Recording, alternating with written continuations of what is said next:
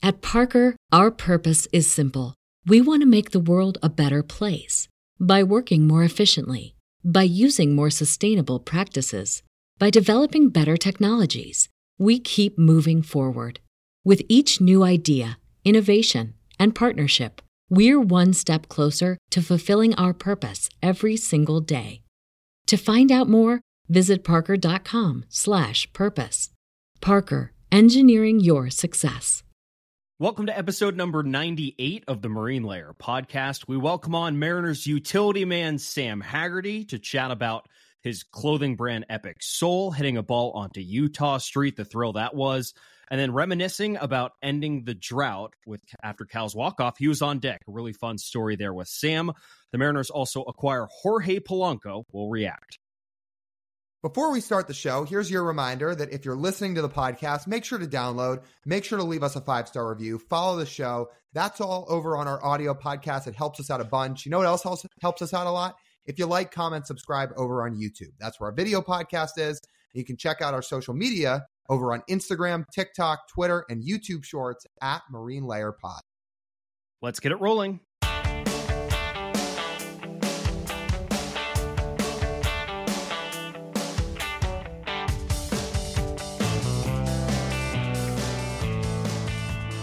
And we welcome you to this episode of the Marine Layer podcast, part of the Just Baseball Podcast Network, recording here on Monday evening, January 29th. And the obvious trade fit actually happened. That's so unlike Jerry DiPoto. We said this trade makes the most sense. Jorge Polanco, position of need, fits their mold, isn't going to cost one of the big starters. It just makes too much sense, but all this time passed, and we said, well, maybe they're going to go a different route. Only to circle back and say, well, it was always Jorge Polanco, as the kids say. Let's lay out the trade. Apparently, this trade has been in the works for quite a while, and that Jerry has, I would assume, been on the phone a lot of this offseason trying to make this work, and the Twins and Mariners finally made this happen. So the Mariners will get Jorge Polanco. The Twins will get Anthony DeSclafani and his entire salary. Darren Bowen, Gabby Gonzalez, $500,000, and cue the sad music, Lyle. Our friend Justin Topa is heading to Minnesota. I know that part, just from a personal standpoint, non-baseball perspective, that really hurts, and that sucks because we just had him on a couple weeks ago. He was awesome. You never even got to meet him. I know you were looking forward to meeting him when we go to spring training. Yeah, I'm a little disappointed. I mean, it's not even just for the person, and the impact on the Mariners bullpen will definitely be felt. We'll get into that as well, but I'm a little disappointed I didn't get to meet Justin in person. That stunk. Baseball sense. Good trade. Good trade. You do this. The way I look at this trade right now, right off the bat. So what the Mariners did was, first off, they acquired the player Jorge Polanco, and I think the talent of that was used to acquire Jorge Polanco was Justin Topa, Darren Bowen, he's kind of a throw-in there, but I mean his value was used to usher the talent of Jorge Polanco in, and then a little bit of what Gabby Gonzalez was thrown in there for. What Gabby Gonzalez was thrown in there for is so the Mariners could find a way to dump the $12 million on Anthony DeSclafani's contract and send him in this deal as well. So you traded prospect to get rid of a bunch of money off your books, and then take on the money with Polanco and give up the appropriate value for what is essentially 2 years of control if Jorge Polanco everything goes as well as his upcoming season. I like it because value-wise, you do this trade every single time. Those are similar words to the ones you uttered all the way back when, man, it's crazy we're getting close to 100 episodes. But one of our first episodes, it was after the Teoscar Hernandez trade. They traded Eric Swanson to get him. They traded Adam Macko too. But you were adamant on that episode. And you said, when you have a chance to trade big league relievers for everyday starters with impact, every single time you do it, as much as we're going to miss Justin Topa, again, from a personal standpoint, we're really sad to see him go. Baseball-wise, it makes too much sense. There has been way too much shuffling and plugging and playing and trying to duct tape issues over at second base over the last few years. Honestly, since Robinson Cano left. Since Robbie left, they've been trying to duct tape issues at second base. Now they have got their solution. They have a true solution at second base in Jorge Polanco, who over the last 3 years has been one of the best offensive second basemen in baseball. We've complained, too, about the Mariners' lack of production on the infield. How nice is it for them to go out and get a proven guy like Jorge Polanco? Technically, Colton Wong was proven last season, but with the season he had, it didn't seem like it at all. But the rest of these guys on this infield, Lyle, if you just think about how they came to the Mariners and how they were trying to get that production.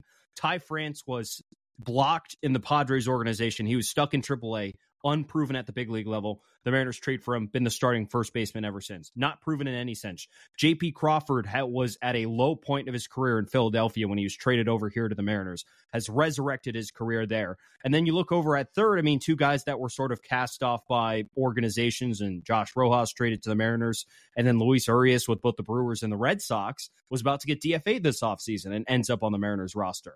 So now instead of trying to go after something like that to fix the second base hole, as you said, they have gone out and they have acquired an all-star and someone who hits at the top of the lineup in good lineups.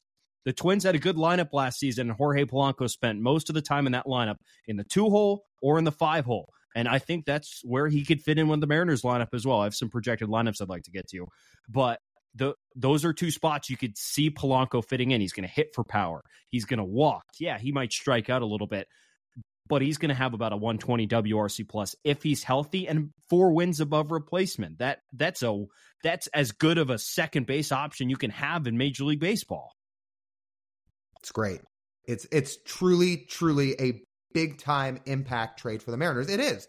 He has to stay healthy, and this gets to the root of the problem. If you want to look at the glass half empty sense, is basically every guy the Mariners have traded for this winter, aside from Luke Raley, has injury problems. Actually, even Raley was injured parts of last year. Most of the guys they've traded for have injury problems. Garver, Haniger, Polanco. Those are the big 3 bats they've gotten this winter. And if you want to throw Raley in there too, it's the same thing. They have to stay healthy. Now, that being said, before we start reading out these hypothetical lineups, you mentioned being a premier second baseman. I talked about he's one of the best second basemen in baseball. Let's look at this. Over the last 3 years, leaders in WRC plus among second basemen from 2021 to 2023. Here's your list. Jose Altuve's at 1. Luis Urias is at 2. Brandon Lau's at 3. Ketel Marte's at 4. Jorge Polanco's at 5. Fifth best second baseman in all of baseball over the last 3 years. Did you notice what name wasn't on there, Tej? I was about to ask you, Lyle, where's Marcus Semien? Let me scroll down. He is below Jorge Polanco. Yeah, you heard that right. Marcus Semien, despite a phenomenal 2021, a phenomenal 2023, below Jorge Polanco. This is an impact second baseman the Mariners are getting. They gave up an okay amount to get him. This is a very good trade.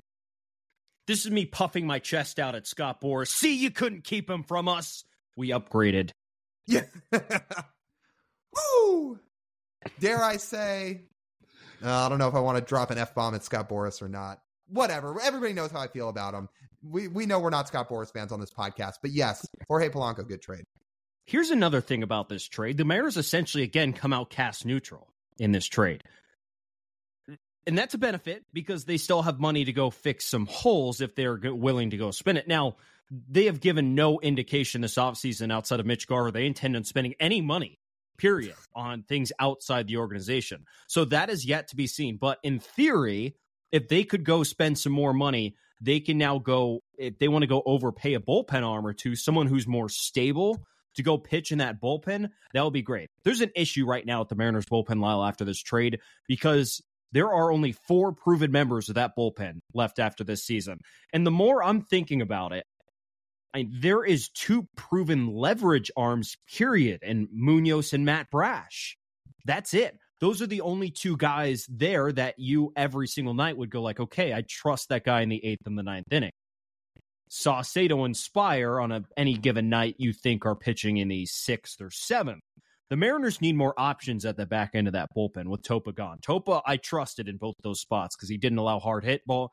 He didn't allow high hard hit rate, a lot of ground balls. Perfect solution in the bullpen. Well, that's gone now. And now you have a whole mishmash of cast-offs and low shine, sparkly, not very well-known guys that are coming to spring training to fight for those bullpen spots. I'd rather not try and fill 4 bullpen spots with 4 of those guys. That's risky. I'm sure people are going to bring up Prelander Baroa, but he's totally unproven. He could be that. And I'm guessing if the Mariners are trading Justin Topa, they believe that this is the year Baroa can become that. But that doesn't change the fact that he has only thrown a couple of big league innings. So I'm sure he's not going to start the year as a back-end leverage guy. I mean, we'll see how he looks in spring training.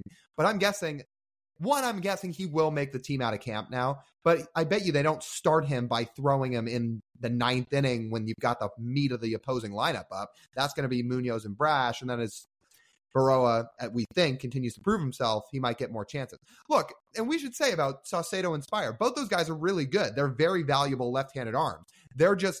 They play a specific role. And what their role is they're not really 8th, 9th inning guys where they come in and slam the door all the time saying, no matter who's up, the ball's yours. Like, you're going in against the meat of the lineup. And Saucedo closed a game or 2 last year, and he did his job. He did a good job of it, nonetheless. But they are more suited for around that 6th, 7th inning role. When you need guys later in the game, you probably want guys that throw a little bit harder than them and some guys that just have more swing and miss stuff than they do. I mean, look, Spire gets guys to chase a ton. Those guys have good stuff, but it's just not quite what you think of when you think of a back-end arm. Can I inquire about a Ryan Stanek who's sitting out there on the free agent market, just kind of sitting there? You were talking about this pre-recording. You're like, I just realized he is not signed anywhere yet. If you're talking about leverage, if you're talking about throws gas, if you're talking about a top-end reliever that's not going to cost a Josh Hader amount of money, that would be Ryan Stanek. Please. One more proven arm, please. Because let me just throw this question out to our listeners and to you, Lyle. Do you trust what the Mariners have in their bullpen right now?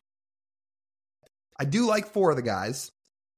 Again, I think leverage-wise, there is 2 proven ones, but you do need more. If you want that bullpen to be as good as it's been in the last few years, which has been one of their major strengths, no, you need more. And here's the other side of this. The Mariners essentially come out cash neutral with this trade. Between Descalfani's money, between Polanco's money, it's pretty close. And whether Jerry Dipoto holds to his word or not, and by Dipoto we should say ownership, when they say payroll is going to go up in 2024, we still haven't seen it yet. In fact, they are way lower than where they ended at the end of 2023. So they have money left to spend. Where could it go? Well, they could still sign Blake Snell. They could still trade an arm for Isaac Paredes. That's probably not happening at this point. I'll still float it out there because it's possible. It's very unlikely.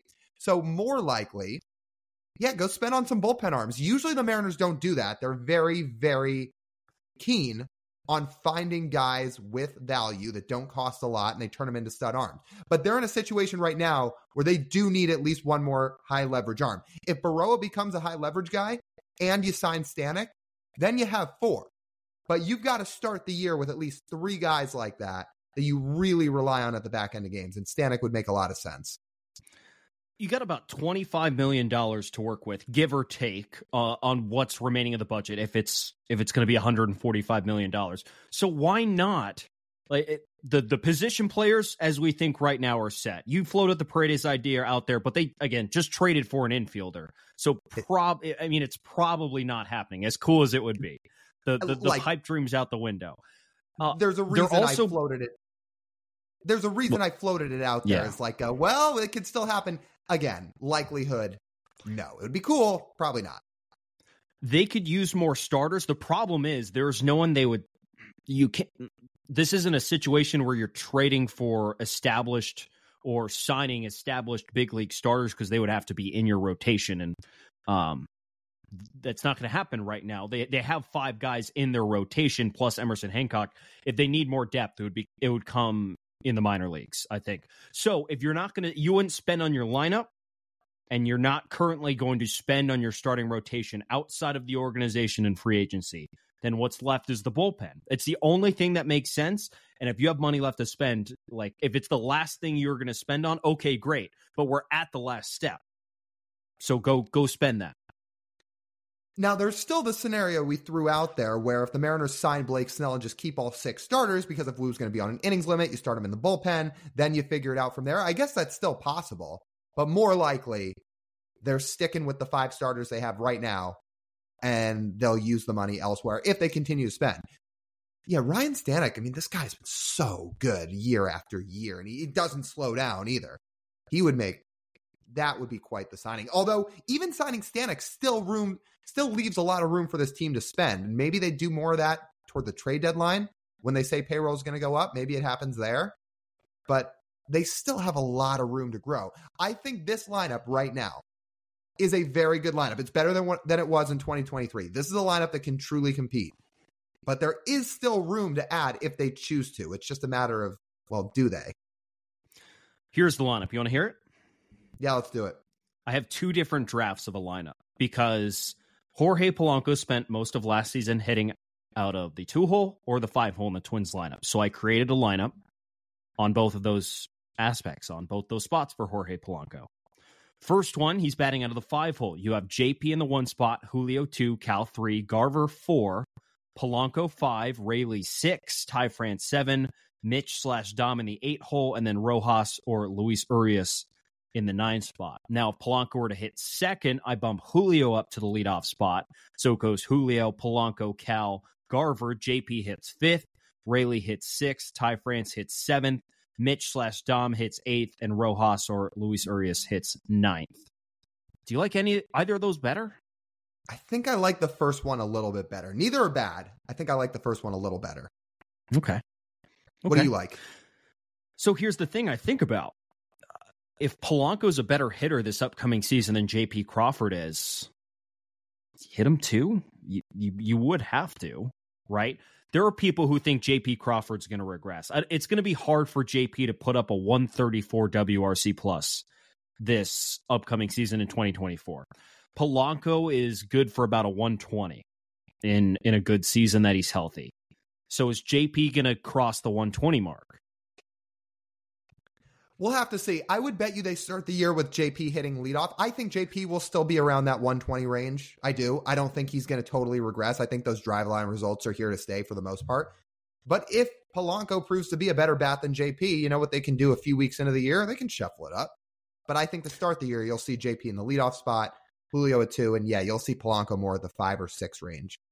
Would you consider swapping Polanco and Cal if Cal has some strikeout issues or gets off to a slow start? I mean, I think the 3-hole's not the end of the world. So you go the first 4 spots of Julio or JP, Julio, Polanco, Garver, then Cal in the 5 spot. Because I know there are people in our comments who think Cal should hit lower. Well, okay, if you want Cal to hit lower, does hitting Polanco 3rd instead of Cal make you more intrigued? Especially with a 10% walk rate there. Does Polanco feel like a 3-hitter to you? Or maybe I'm overthinking this. He just doesn't feel like a 3-hitter.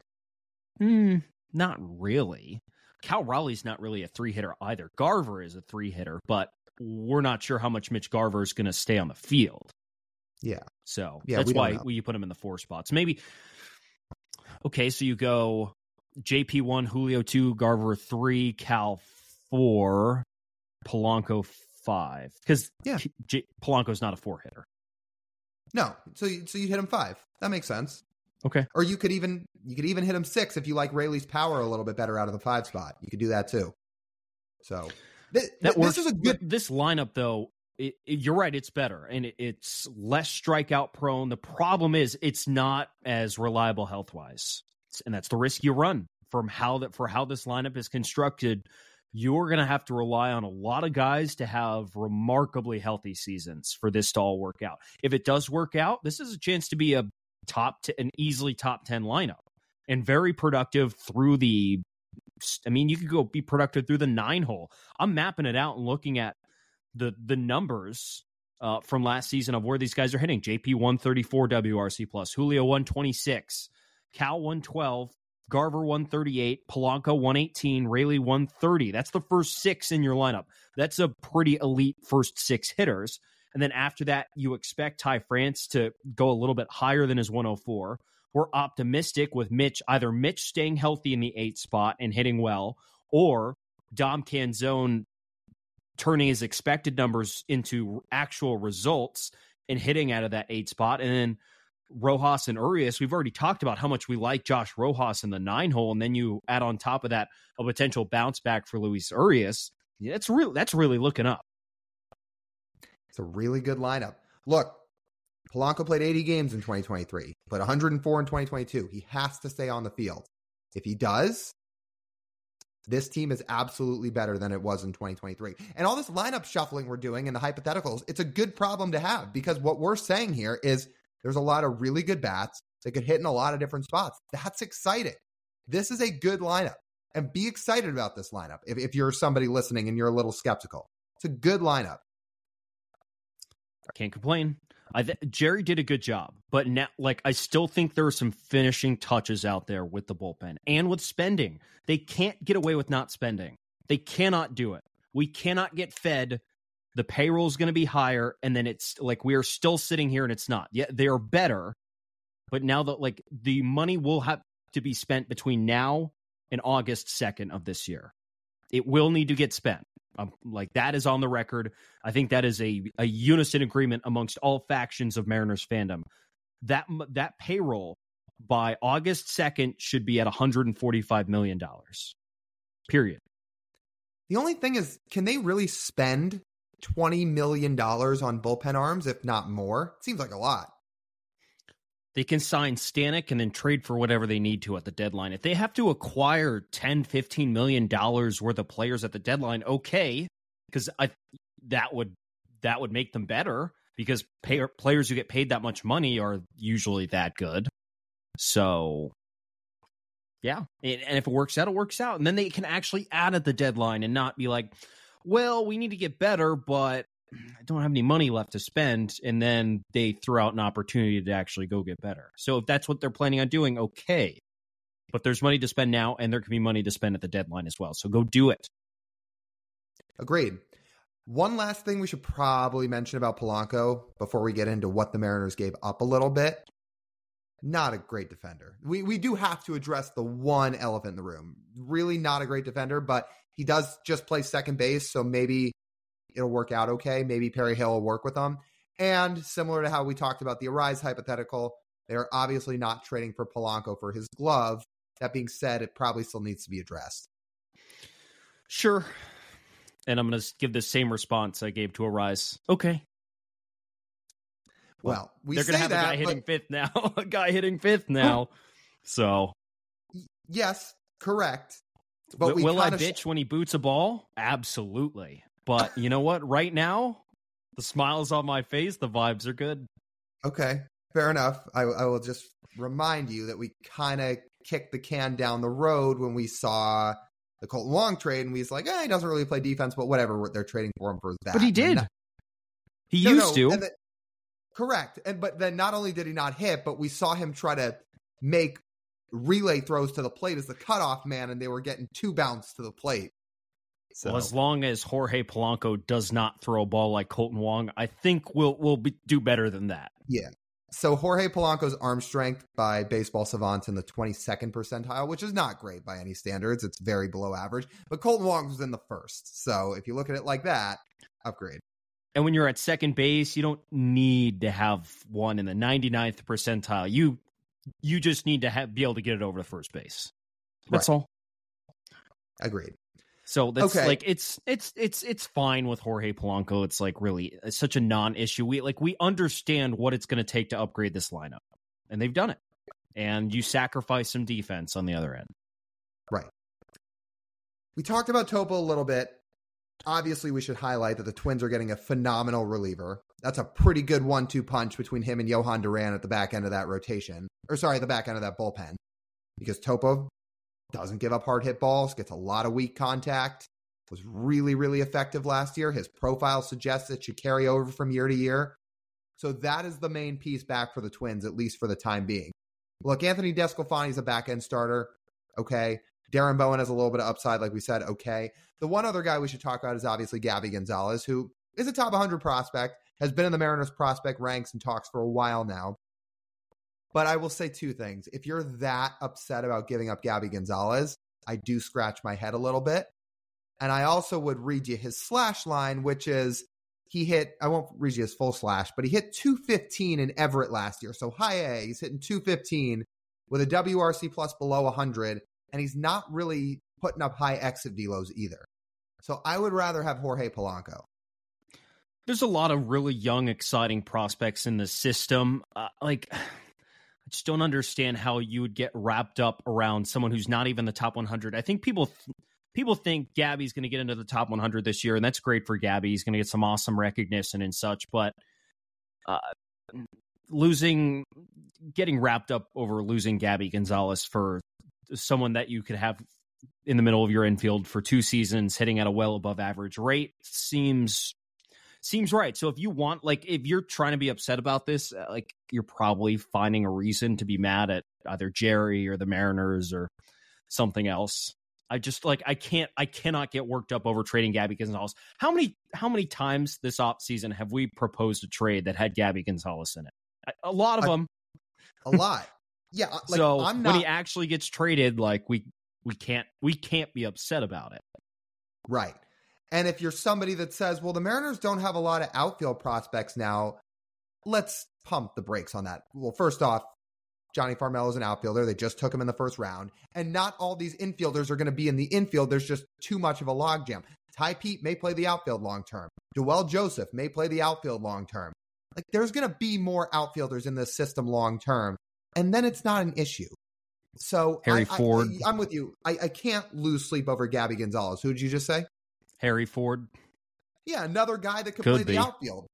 So, and it's taking away from the fact, your star center fielder's 23, and the guy next to him in the outfield who you envision when you traded for him is a part of your future Dom Canzone's only 26 and has a boatload of control. And Jerry, at least right now, envisions Dom Canzone being a part of the Mariners' future for a long time. So that's 2 spots right there.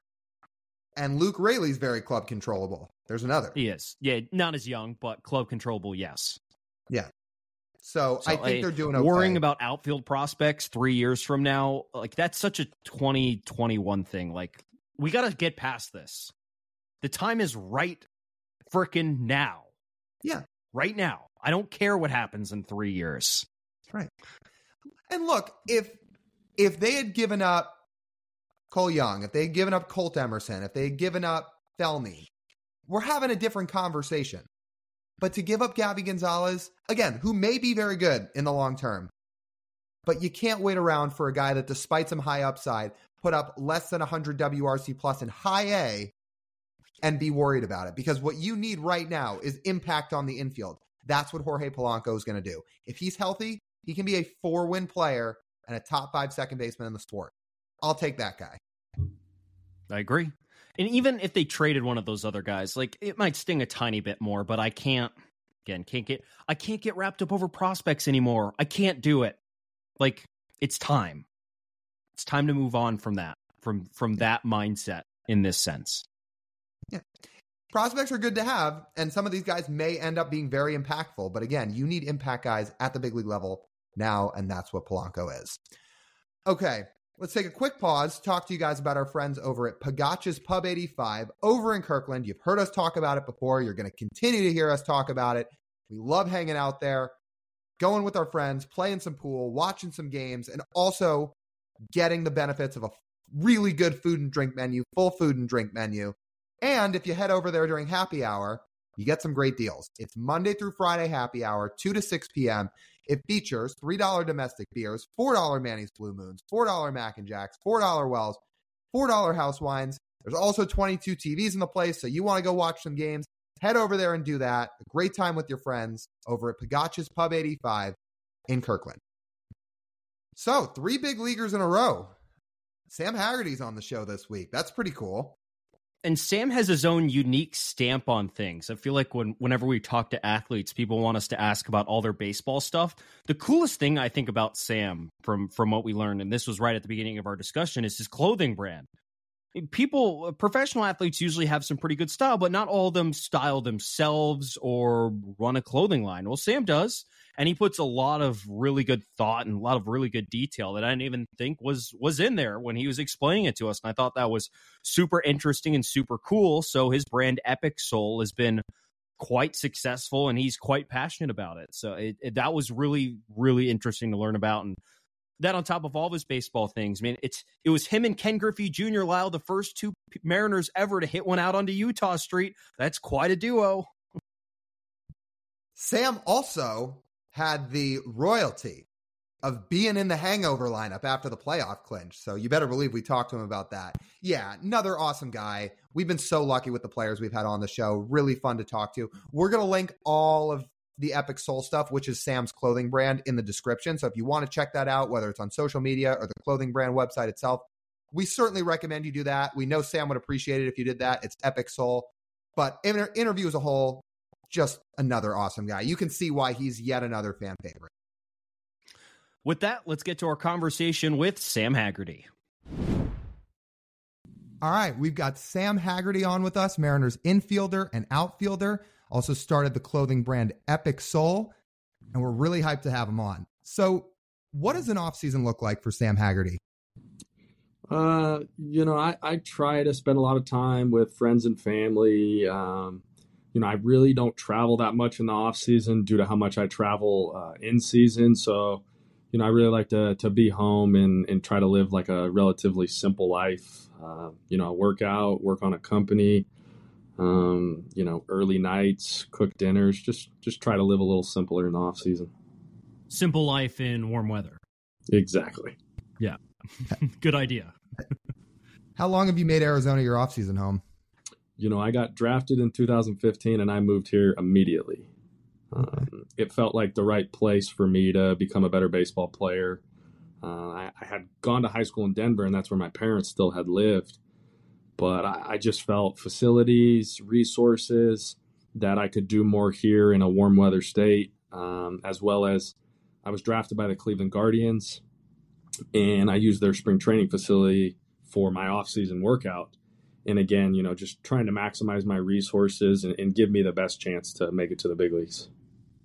So you're down there in Arizona, and we were going to ask you a couple of questions, I know, about your clothing brand and, talking to some ASU kids. But speaking of it, I'm wearing the Sun Devil hoodie. If you had your eyes on Arizona for a while, I know you're a New Mexico guy. Were you looking to try and play college baseball there too? Was that something you thought about? I mean, absolutely. Unfortunately, TJ, I was just not good enough.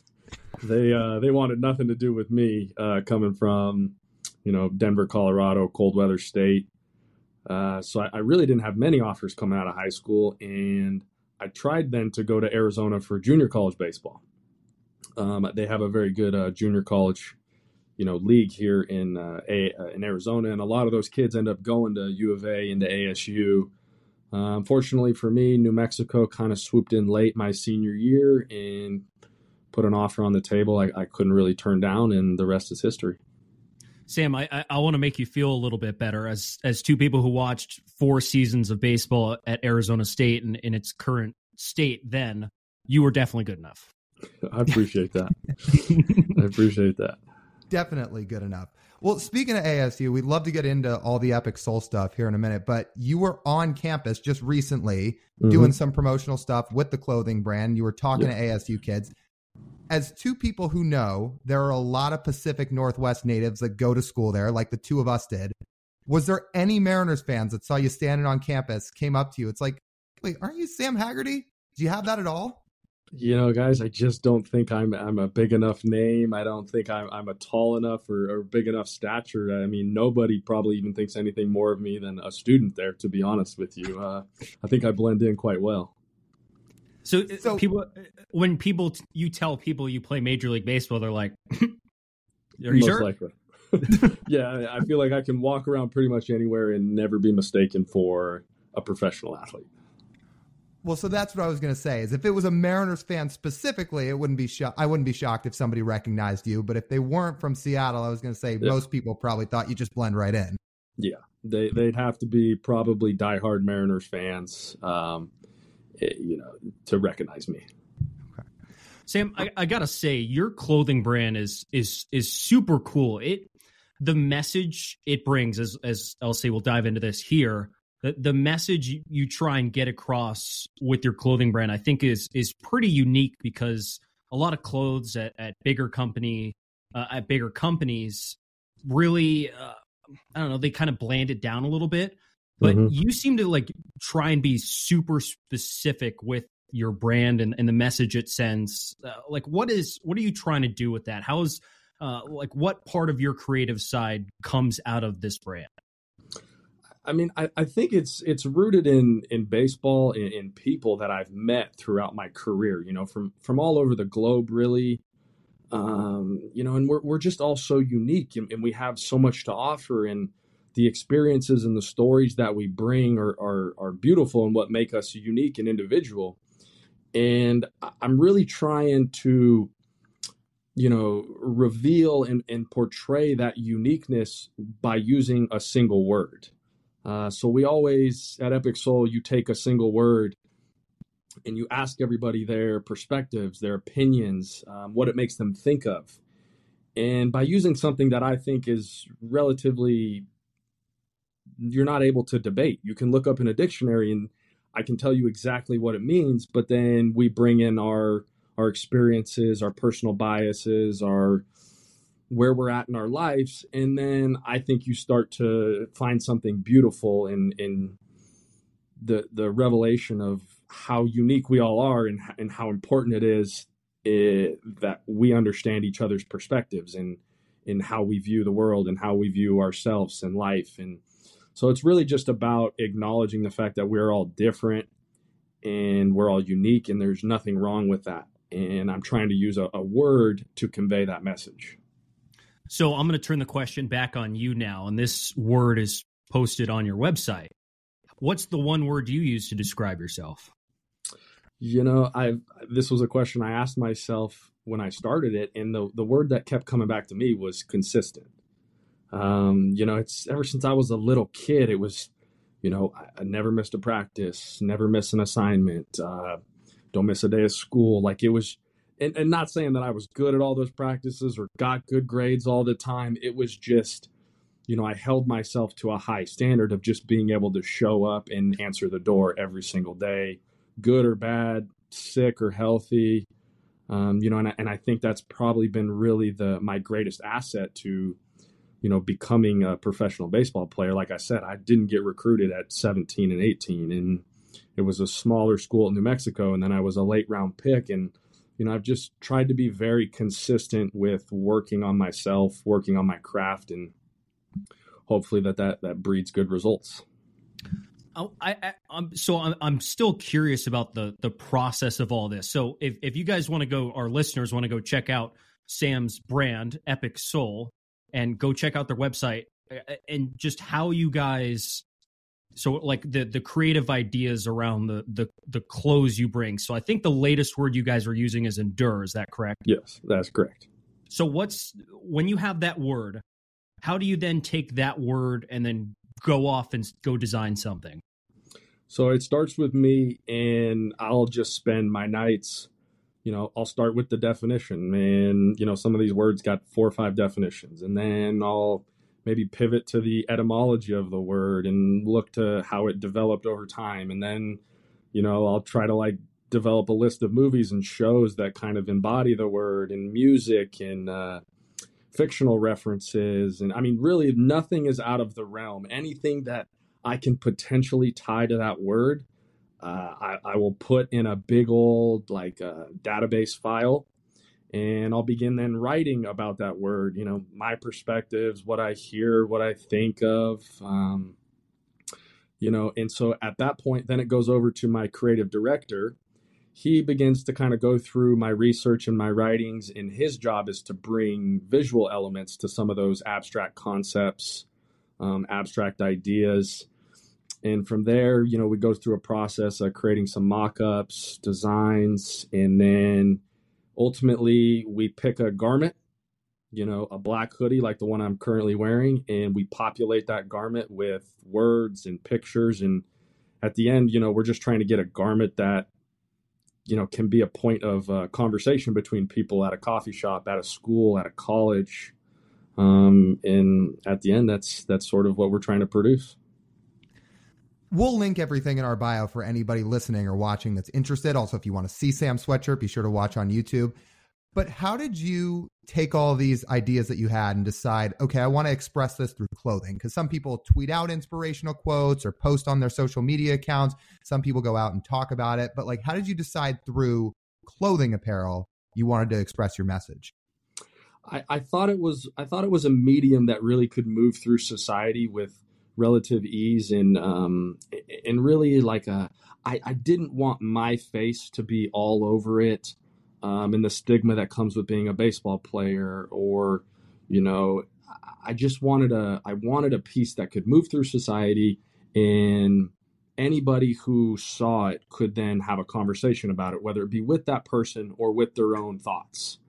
And I thought it was maybe the easiest, most digestible form to kind of have these conversations, as opposed to like public speaking or doing a blog or something like that. We have some of these elements, but ultimately I thought clothes was the easiest to move through a community.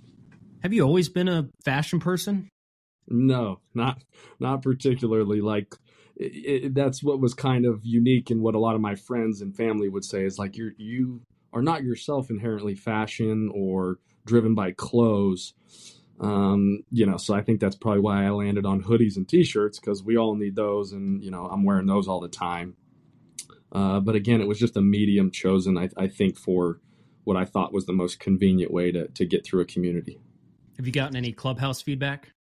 Yeah, the boys really like it. The boys wear it all the time, and I'm always trying to surprise them with different clothes, different colors. So with all that, you've started to do some content through Epic Soul too, and through your guys' social media pages. So I have a couple follow-ups with it, but the first one I've got is, do you have any background in media? Zero. Okay. Zero. Learning on the fly. Like, you seem like a natural, like from the stuff that you've done, at least the times you've been on camera with it. Well, I definitely will take that. That makes me very happy, because my social media team sometimes tells me I need to loosen up a little bit. Maybe a little too rigid, a little too stiff. You know what? We work on the exact same stuff. Like the two of us, we've been, we have a background in sports media, and we've been doing the podcast a little over a year, but even still, like we say all the time, like, be loose, be out there, don't be rigid. Like, especially when we do the stuff out at the field or with fans, which is what I wanted to segue to, because you did a little mini mic thing. It looked like at an outdoor shopping mall somewhere, where you stood out and you talked to strangers just walking by and said, "Hey, will you answer a question?" Mm-hmm. Was it nerve-wracking at all to just walk up to random strangers and say, "Hey, will you do this?" No, I don't have much of an issue with that. I mean, I try to forget the camera's there. I try to forget anything. I really am just trying to have a conversation with you, pick your brain, kind of expand my own horizons about, what this person may think and where I'm currently at and where they're currently at. And I just find that stuff so unique, the little nuances and subtleties between all of us. Well, I'm going to give Sam some credit here, because what he's doing in a true public setting, in a place where, people go shop and just spending time with family and focused on a certain thing, is definitely different than us walking out to the pen and being like, "So who's intoxicated enough to talk?" Yeah. Okay. So that's what I was going to say, is since we do some of this mini mic stuff too, not just with the players, but we'll do some man on the street stuff with fans. Once we kind of got into the flow of it, at least my perspective on it is, look, players know media people might come up to them sometimes and they might want to talk. So they're expecting it. To walk up to random fans at Mariners games who are probably just standing around in a circle with their friends and say, "Hey, you guys want to hop on camera and answer a question?" That honestly became more nerve-wracking than talking to the players, because again, they're totally not expecting it, and it's way out of left field, which is why I was curious if you had that same feeling at all. Yeah, I mean, I'm always kind of going, "Hey, I'll give you a free T-shirt too if you talk to me." So there's a bit of an incentive for it as well. Okay, I like that. And then along with that, now you're starting a mini podcast series too. Like what are you hoping to, like, message wise, to display and express through that? That is our attempt to kind of reveal some of my own process about the research and the writings, and kind of those conversations we have behind the scenes at Epic Soul, as opposed to just giving him the garment and kind of trying to let that stand on its own. We figured it would probably be better to to kind of show our audience a little bit of these conversations we have, the thought process that went behind a garment, and, the inspiration behind one, and my creative director's on it. And, he's a brilliant artist. He did a mural in downtown Phoenix. We're getting ready to reveal that to the world. Wait till you see that. It's unbelievable. And then, he talks about his inspirations and, where he drew this from, and, all of it, we try to circle back to, it was rooted in a single word. And that's just how, diverse we all are. Are you allowed to say where the mural is? Yeah, it's at Grand Avenue in Van Buren in downtown Phoenix. Check it out. I think that's close to where we went to school, I think. Yeah, so it's definitely downtown Phoenix. Yeah. Well, so I was going to say the journalism school at ASU is in downtown Phoenix, so we would drive down there to take a lot of our classes. So Van Buren, that does sound right by where we were. Then you guys were close. Okay, yeah. So Sam, I have one last Epic Soul question for you. We talked about the word you guys are currently focused on. What's the favorite word you have found that has really expanded itself and let you guys be the most creative? I'd probably say it's the new word coming out in April of next year, this year, excuse me. I'll tell you, it's the word trust. And that word is just so powerful. It means so much. And as a baseball player, it really resonated with me, due to, like, you need to trust yourself on that field. You need to trust yourself in that box. Like, you don't have any time for doubt. So, it's that's probably word allowed the most creativity, in just all sorts of aspects of life. Again, for any Mariners fans that want to go check it out, it's called Epic Soul. We'll link it in our bios and everything like that. It is really, really cool. If we're going to move on to baseball a little bit, man, there's so many different places I guess we could start. I'll start by going all the way back to 2021. I'll take you back to Baltimore. I think you know where I'm going with this. Okay. When you hit that ball out onto Utah Street, like, is that the farthest ball you've ever hit? Probably. I don't hit many long home runs like that, and I think when I hit it, it was just kind of a surreal moment, because when I hit home runs, like, I sprint the bases. They're only doubles in my head until all of a sudden I realize I don't have to run as hard. But yeah, getting a plaque out there in Utah Street was pretty special. When did you know, once the ball landed and you had an idea like where it landed? Did you know that Griffey was the only other guy at that point that had done it for the Mariners? So it's like, yep, we're talking about Mariners who have only achieved this one thing in the 140-year history of Major League Baseball. It's Ken Griffey Jr. and Sam Haggerty. Let's go, Sam. Yeah, not too often would I thought my name would be in the same sentence as his. Hey, you'll take that. You should put that everywhere. But yeah. I think there's another name on it now. I think Cal's on that list. But it's a good run. Still a good list. Yeah, still a good list. Did you make sure when you were out there to go see Griffey's as well? His was way further than mine, you guys. Like, his is on the building, and mine, like, just got far enough to land on the street. When did you find out that you were only the second guy to do it? Yeah, I think it was like the following day, or maybe like right as the series ended, somebody had mentioned it. Like, there's only 2 people to ever have a plaque on Utah Street. I'm like, how's that possible? We play the Orioles every single year for decades. But so what was cooler then, that or hitting a home run over the monster? I mean, I'd probably say the plaque, because there's evidence that it actually occurred. I'd probably say the plaque. That's cool. Hey, there's a video of your Fenway home run. Yeah, that was a fun one. My father and my brother were actually in attendance for that one. Oh, that's pretty cool. Were they sitting up on the monster or somewhere else? I don't think so. Okay. I'm not sure where they were at. I've got another pick one or the other for you. Do you enjoy hitting a tape measure home run better, or hitting an inside the park home run better, like the one in Texas? Probably inside the park. That was a blast. I'm not sure there's many more exhilarating plays on a baseball field than an inside the park home run. So at what point of that do you realize you have a chance? Once it got past them, I was like, all right, we got to give it a chance. And then the plays behind you, after you hit second base, so you're kind of just looking at Manny Acta like, what do we got here, dude? I'm kind of running out of gas, but let me know. And he says, keep coming. And you're just like, okay, this is it. Now, I could understand the hesitance in that moment because obviously you don't want to cost your team a run. And I'm going to ask you, have you gotten thrown out attempting one before? No, I think that might have been my first true inside the park home run in my career. Oh, there we go. So we'll keep it 1-1 for your career. Stop at third. Yeah. Yeah, let's keep it at 100%. No more. You don't need to attempt another one. I like it. You know what? I'm going to differ on that opinion. Sam wants to go for another inside the park home run. I'm not telling him no. So, okay. When you see the ball get past Taveras in center field, like, I'd have to imagine your eyes just start to light up because off the bat, you probably think it's a single, just back up the box. Is it a similar reaction when you see that ball get past him to, say, when a hitter sees a cement mixing breaking ball where it's like, oh, like eyes light up, you get really excited? I mean, it's probably a little bit more because the cement mixer, like, you can still miss it, you can still pop it up, and like you still got to hit that thing. But once it got past them, it was, I mean, it's all green. It was green light, go.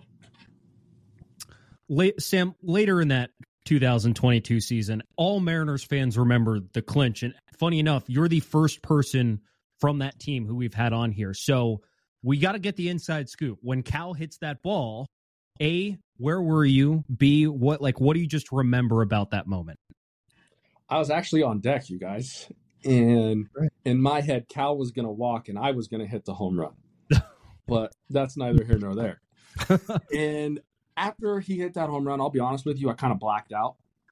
I don't really remember much, but I have seen this picture float around where I'm like standing just off home plate, looking up at the sky in just sort of astonishment. And then, I couldn't even tell you the next 30, 40 minutes. It was just, a culmination of a whole year of 21 years, and you could feel it in that stadium. Did you have an idea of exactly what you were going to do for whatever you were going to do at the plate? It was going to look just like Cal's. Yeah. That's what I was going to ask is, do you have even much memory from how you reacted when that thing happened? Because I heard Ty France tell a similar story where it's like, I guess I grabbed the gum bucket, but I just remember blacking out and running out there. So it sounds like for you and probably for a lot of guys, it was kind of the same thing that you can't even remember. No, I mean, if I didn't have that picture to show me exactly what I was doing in that moment, I wouldn't have been able to tell you. Do you think you were able to really grasp the emotion of the moment? No, I mean, just because I haven't been a Mariners fan for 21 years and I haven't gone through what that city's gone through, and then to finally break that sort of drought. So, I'm going to say no, but you try. Would talking to a guy like Matt Boyd help? I mean, his interview in the clubhouse after that was one of the best things I've ever seen from a professional baseball player. I know, like a lot of you guys, you are very professional. It's like, hey, this is cool. We clinched. Job's not done. But like Matt knew what the moment was because he lived it. He lived through all of it, and now has got to be a part of that team. And it's just the coolest thing to this day. Mm-hmm. You see emotion like that out of anybody, let alone a player, to give you that sort of emotion and passion, and you'd see that out of fans as well. And that's the beauty of sports. So you said for about 30 or 40 minutes, like, you feel like you can't even remember what happened next. Like, when does the memory start? Like, when do you start to kind of come to your senses of like what's going on? Is it during the clubhouse party? I don't even know how quickly this situation occurred, but I remember like running around the field with my teammates in kind of the entire warning track.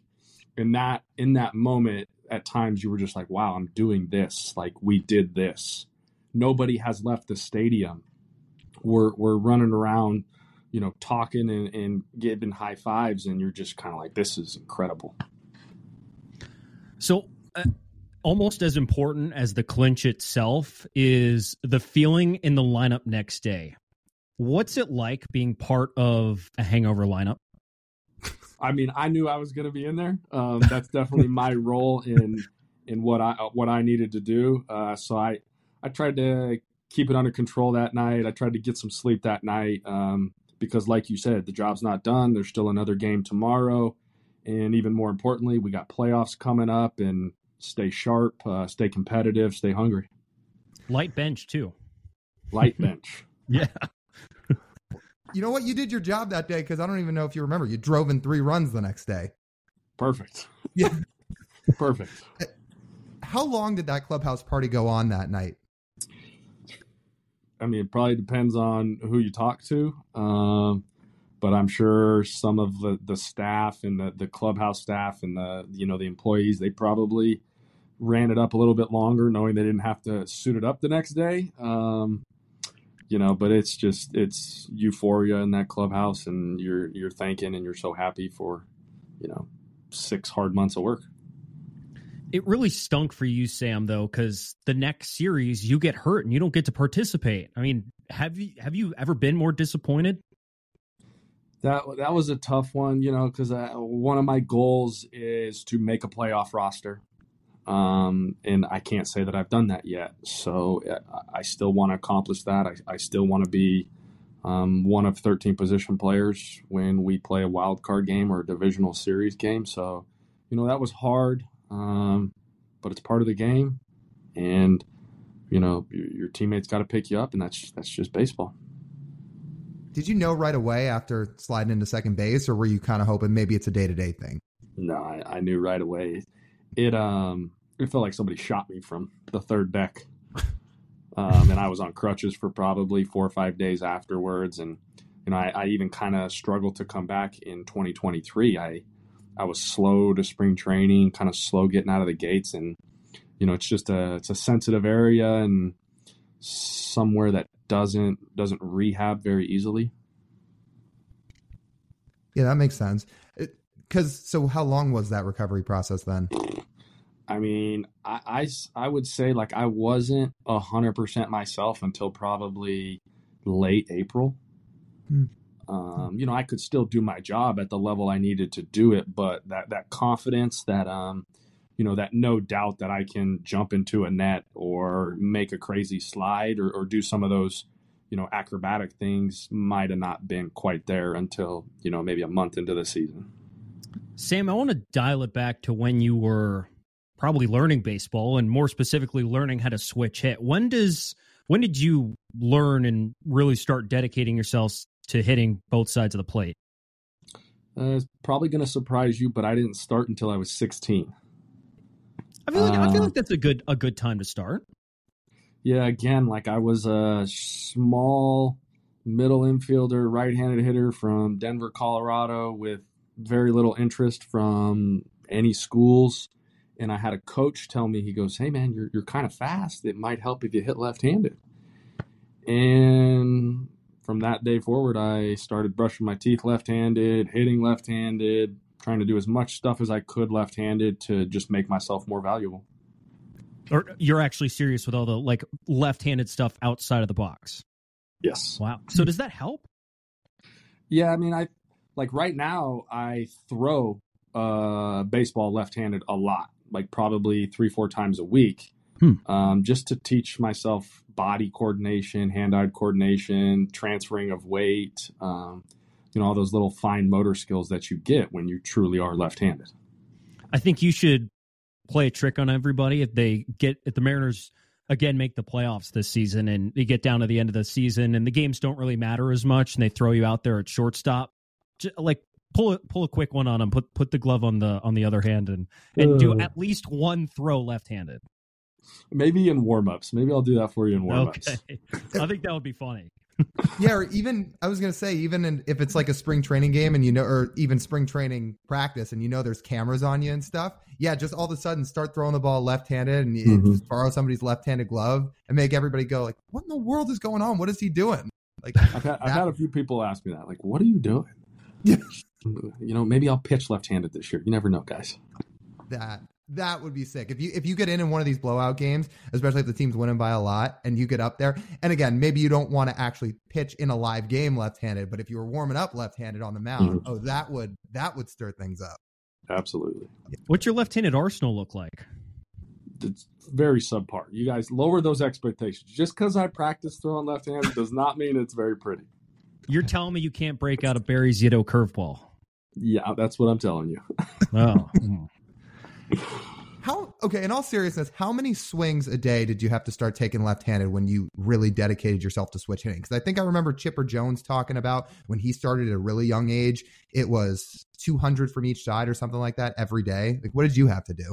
It was a lot. I did a lot of like one-handed, left-handed swinging, a bunch of it, and it definitely like a 2-to-1 ratio from left-handed swinging to right-handed swinging. I think probably the biggest, if anybody was to ask me, advice on switch hitting as a young kid, I would say, like, if you want to be a switch hitter, you have to commit to it. And what I mean by that is I went to a travel ball tournament when I was 16. And I told this team, I switch hit. And I had just started hitting left-handed. In the first game we played, there was a right-handed pitcher. And I said, dude, you better walk up there left-handed, else everybody's going to call you a liar. And so it's really just like, it's total commitment to being a switch hitter, ride the highs and ride the lows. Speaking of riding the lows, there is an adjustment period. So how'd you do in that tournament? I battled, I mean, I definitely battled. I wasn't hitting any home runs, but I was putting the bat on the ball. I got a few hits. I took a walk or two, I think they thought I was a switch hitter.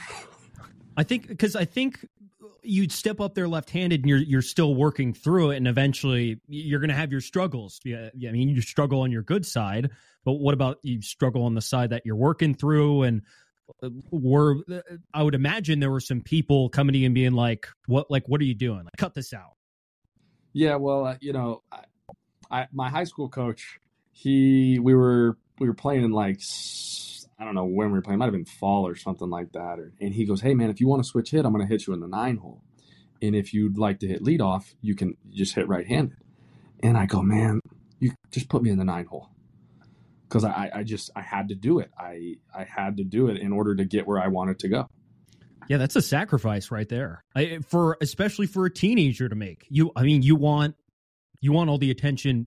I will do the general high school player, what I would imagine what I would have wanted when I played. I mean, yeah, bat leadoff or bat ninth, it's not a hard discussion. Mm-hmm. I try to see the future, try to see the long game. And it worked out for you. Yeah, it did. How old were you when you hit your first home run from the left side? I was probably 16. I probably got one that season. Oh, okay. So the adjustment period wasn't that long. You started to get into the flow of it. Yeah, I mean, I used to play wiffle ball left-handed, so I had a little bit of a knack to swing a bat left-handed. It wasn't completely foreign because I just always mess around in the backyard as a kid, doing stuff, all sorts of stuff. So I had a bit of a foundation to start with. Okay. I've got to ask about the walk-up song. I read on your college bio, you love The Godfather. It's one of your favorite movies. Is that the inspiration behind the song? Using it?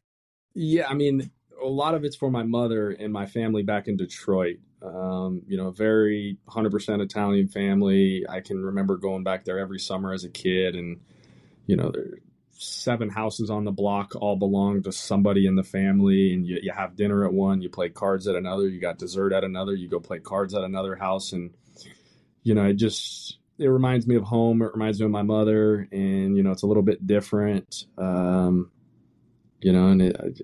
I enjoy that violin.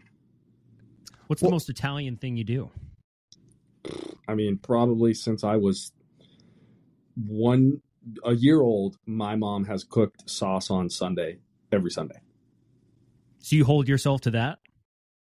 I hold my mother to that. Oh, okay.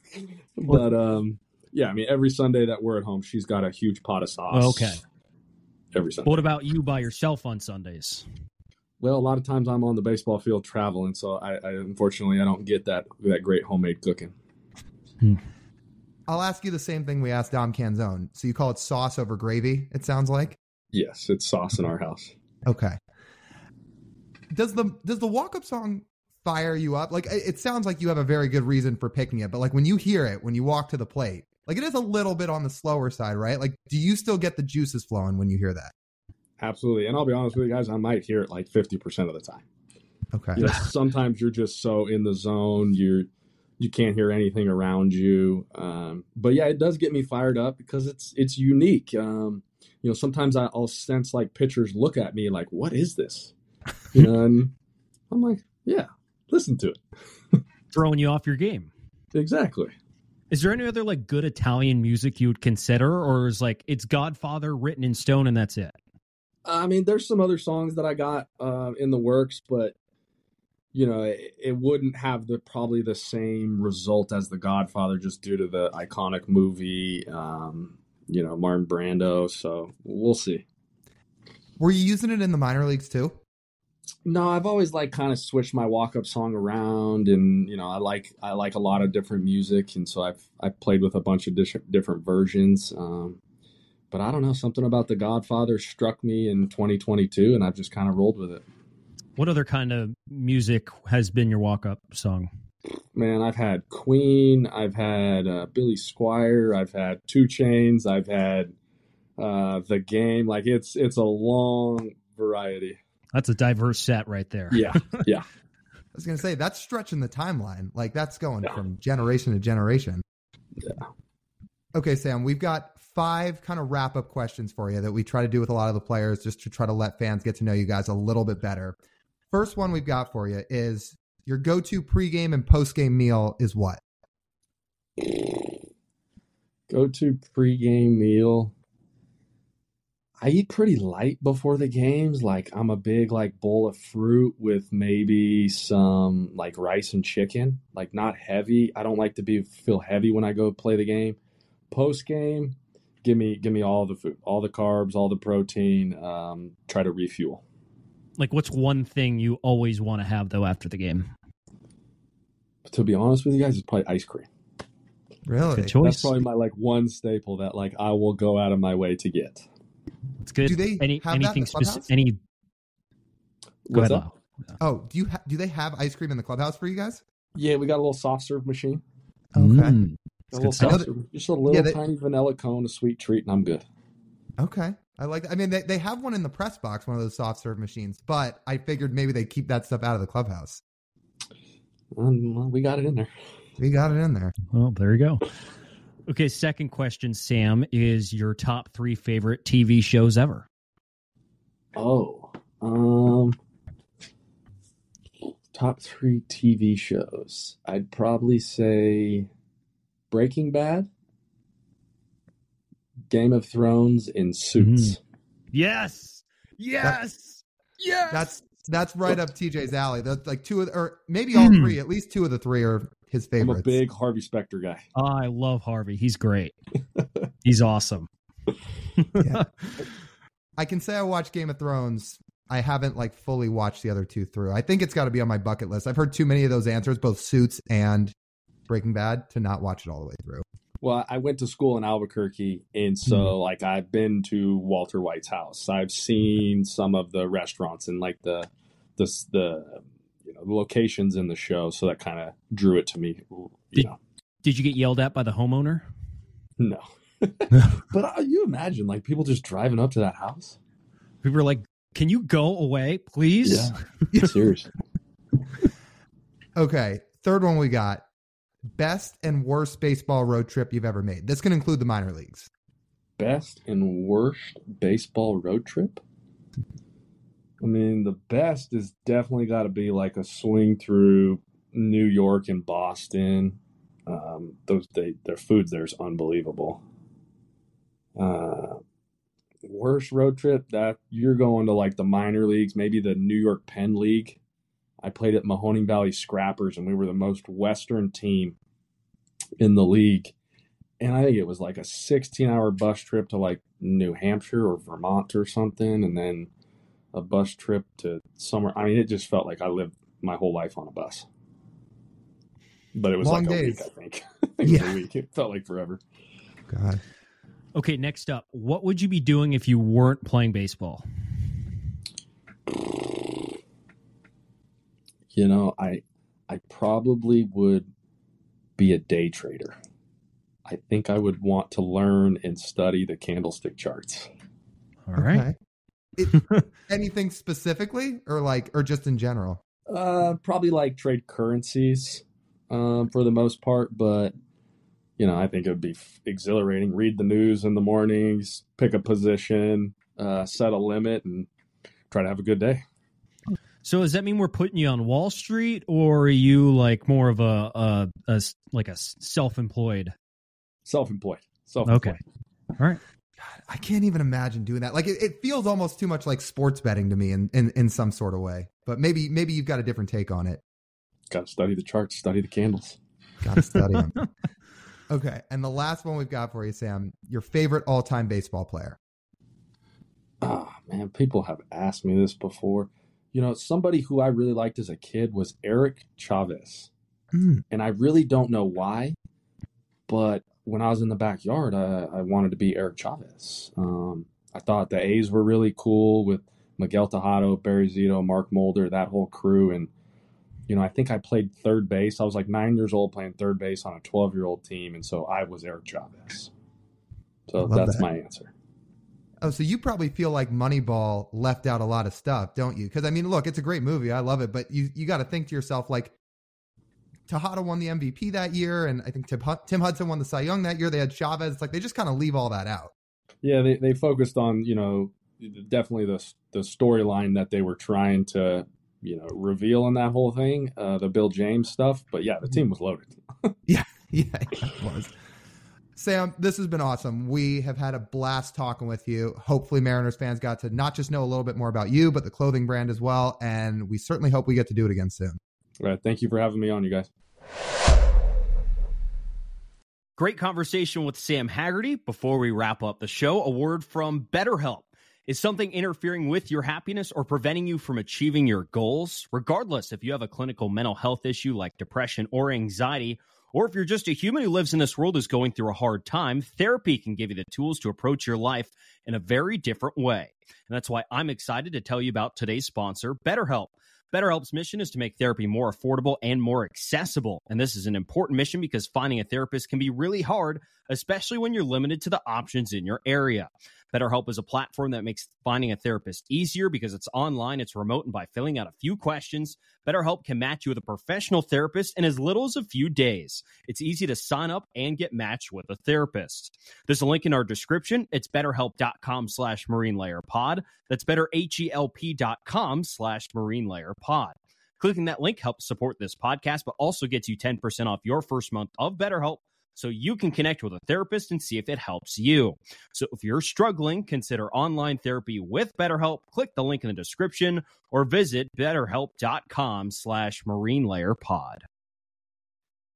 Well, we hope you guys enjoyed the interview with Sam Haggerty. He is the man. We love talking to him, and we are looking forward to catching up with him more, both in spring training and when the season rolls around, because he is a really fun guy. And cheers to more home runs onto Utah Street for Sam. He's got to put himself back out there again. Yeah, if he's from the left side next time the Mariners are in Camden Yards, all he needs is the opportunities, right? Like the situation has to play, because not only do the Mariners have to be in Baltimore, but Sam also has to be hitting from the left side. So got to be the right scenario, but let's hope he can do it again. That'd be pretty cool. Maybe he can hit one farther than he did the first time. Quite a list of the first two out there in Mariners history: Ken Griffey Jr. and Sam Haggerty. What a guy.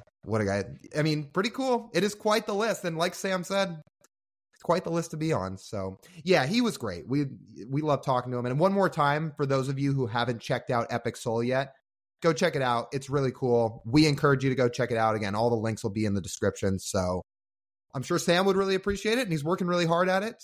Or if you want to just check him out on social media too, you can find him there. So yeah, Epic Soul one more time. All right. I think that'll just about wrap up this edition of the Marine Layer podcast. You guys know the drill. If you want to listen to the full form podcast, you can do so wherever you find your audio pods. Make sure to download. Make sure to leave us that 5-star review. It helps us out a ton. If you like, comment, subscribe on YouTube, that does as well. That's where our full video podcast is. You can also check us out on social media. We're on Instagram, TikTok, Twitter, and YouTube Shorts at Marine Layer Pod. That's TJ. I'm Lyle. As always, we thank you guys for tuning in. We'll talk to you soon.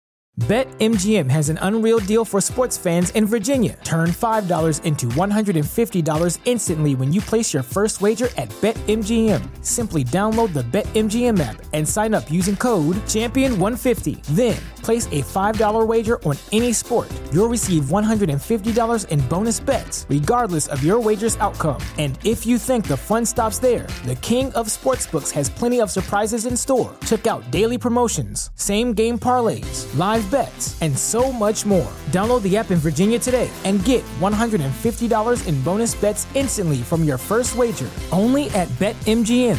BetMGM and GameSense remind you to play responsibly. See BetMGM.com for terms. 21 plus only. Virginia only. New customer offer. Subject to eligibility requirements. Rewards are non-withdrawable bonus bets that expire in 7 days. Please gamble responsibly. Gambling problem? Call 1-800-GAMBLER. Promotional offer not available in Washington, D.C.